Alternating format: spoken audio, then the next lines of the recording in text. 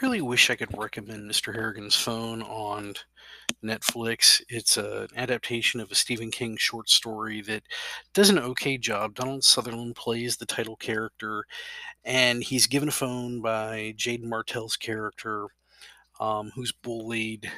And I don't want to spoil too much because it's a pretty simple story, and it does a decent enough job. It's a little creepy. It's definitely not horror.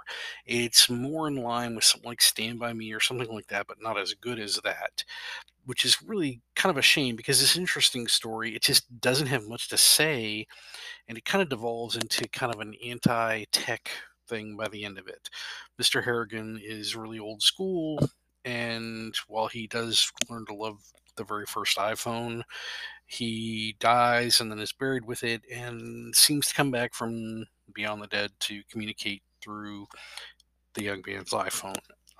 To tell you too much more, well, honestly, it's not too surprising. Where the story goes is pretty straightforward, which is kind of the point, which is why it's not particularly scary, and why many people probably are not going to be too interested in this. It's brisk, it's barely an hour and a half, but other than kind of the good relationship between Harrigan and the boy, there's not much else going on here. So you may want to skip Mr. Harrigan's Phone on Netflix.